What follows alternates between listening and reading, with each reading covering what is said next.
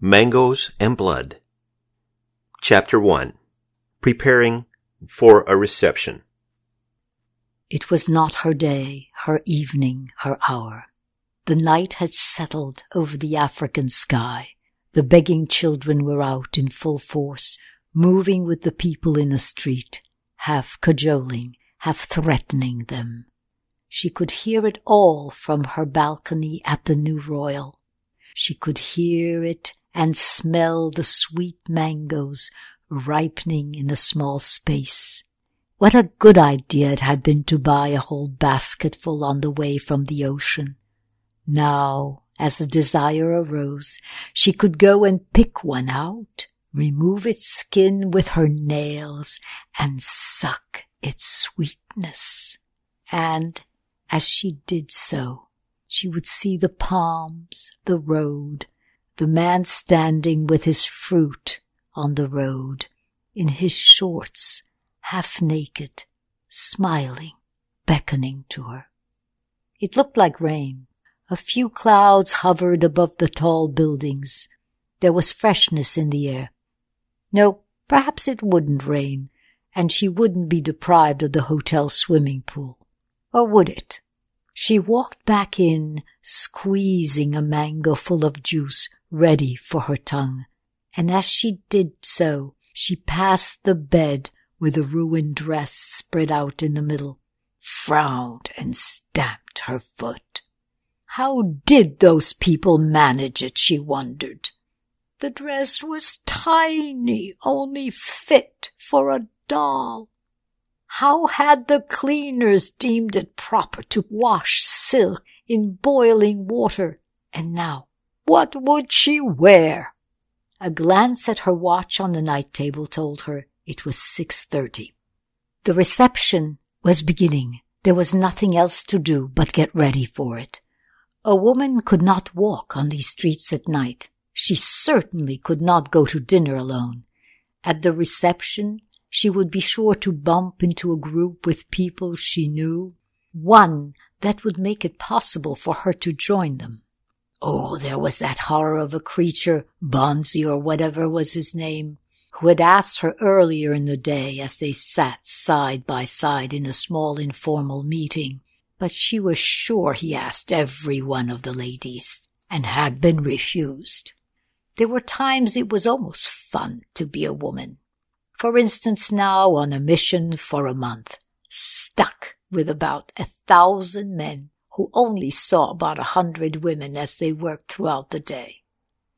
Of course, there were other women, but unlike those few, they were unequal. They were the women behind the scenes. They were the secretaries, the typists, the paper girls. They were fun for an evening. She was an equal, representing a minor, if not wholly unknown part of the United Nations family. She was a delegate, worthy of respect, courtesy, and a lot of flattery. But the dress was ruined. She hated when her minutely detailed plans went wrong, when she couldn't match the color of her nail polish to her bag. And this was wrong, especially since she was going to try to get Bakir to provide support for her new project. All wrong! She looked best in beige, for that purpose at least. She plunged her teeth into the sweet flesh of the mango to calm her nerves. If only she could do that to whoever had used such hot water. Calm down, she warned herself, and let some juice drip down her chin and throat. A minute later, she went into the bathroom, washed and wiped herself, looked at the golden tan facing her in the mirror, and walked back into the room with a determined step. She knew what to wear. The telephone rang. Once, twice, 3 times. She picked up the receiver. Hello? Yes? Tell him I'll be there in 2 minutes, she said, and put the receiver back down. She turned and looked again at herself in the mirror. Not bad for someone just the other side of 30. her long darkish hair up, with a few curls hanging loosely about her neck, her fine face well made up, her cheeks brought out. All went well with the long, yellow, Grecian gown. She didn't dislike herself. Then why should she thought. Downstairs, an old, fat ambassador was happy to wait for her, to have the honor to escort her to the door, where she would simply let him go. But he wouldn't mind. That was the game she had to play, because society still didn't like a woman coming in alone. Or so she thought. There were times she did it back in New York for 6:30 receptions right after work, but not here. It didn't feel right. Or perhaps she didn't have the courage. Oh, why go into all of that? She snapped at herself and smiled at her image. She closed the door, walked into the hall, stopped, gathered herself, and walked on proudly. What luxury, she thought, in the midst of poverty, this hotel, a reminder of days gone by, and yet part of the city now. Outside, people were hungry, but here one had carpets, air conditioning, mirrors, flowers. Outside, less than a 10 minutes walk away, were mud huts. Here there were clean white sheets and smiling maids. At one time, she thought she would never get used to it. She had not been able to eat, but slowly it went away.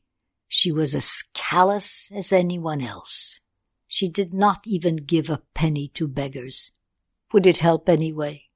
The one time she had felt sorry was when school children, far away from cities, had begged her for paper to write on, and she had not even had a couple of sheets with her. But she had turned that into a project, something she had fought for with all her superiors, something she had gotten by cajoling, by giving little dinners here and there, and even a couple of big parties. Ah, but did it help? She was not sure. Whose pockets had it lined? In the elevator she pressed the down button and thought once more about the golden cages she lived in as she went from place to place throughout the world. Chapter 2. On the Way. Downstairs, a gray-haired, plumpish man stood, smiling. She grinned back and extended her hand for a bow. Her world was one of few where fingers were still kissed from time to time, especially when they belonged to beautiful women, she thought. Diplomacy had one foot here and one foot in the 19th century. "Ilona, you look like a Greek goddess," the old ambassador exclaimed in muted voice. She widened her grin. Wasn't that exactly what she had been expecting? He took her hand through his arm and out they went. Ilona could see the bellboys looking. They were probably wondering how many men she had. They didn't know that she had just played with most of them, that she just used them, as they had tried to use her when she had been younger and much more beautiful, or so she thought. A step, two more. They went into the chauffeured car. How many times had she wanted a picture to be taken at that moment, one to be sent back and shown to all her friends back home, the ones who said she could not go so far. But it didn't matter. It was routine, part of her life, not an everyday occurrence, but something becoming so much more common that she missed it when she didn't have it for a couple of weeks. A begging hand had time enough to pass into the car. The ambassador handed it a trifle, but Ilona looked away.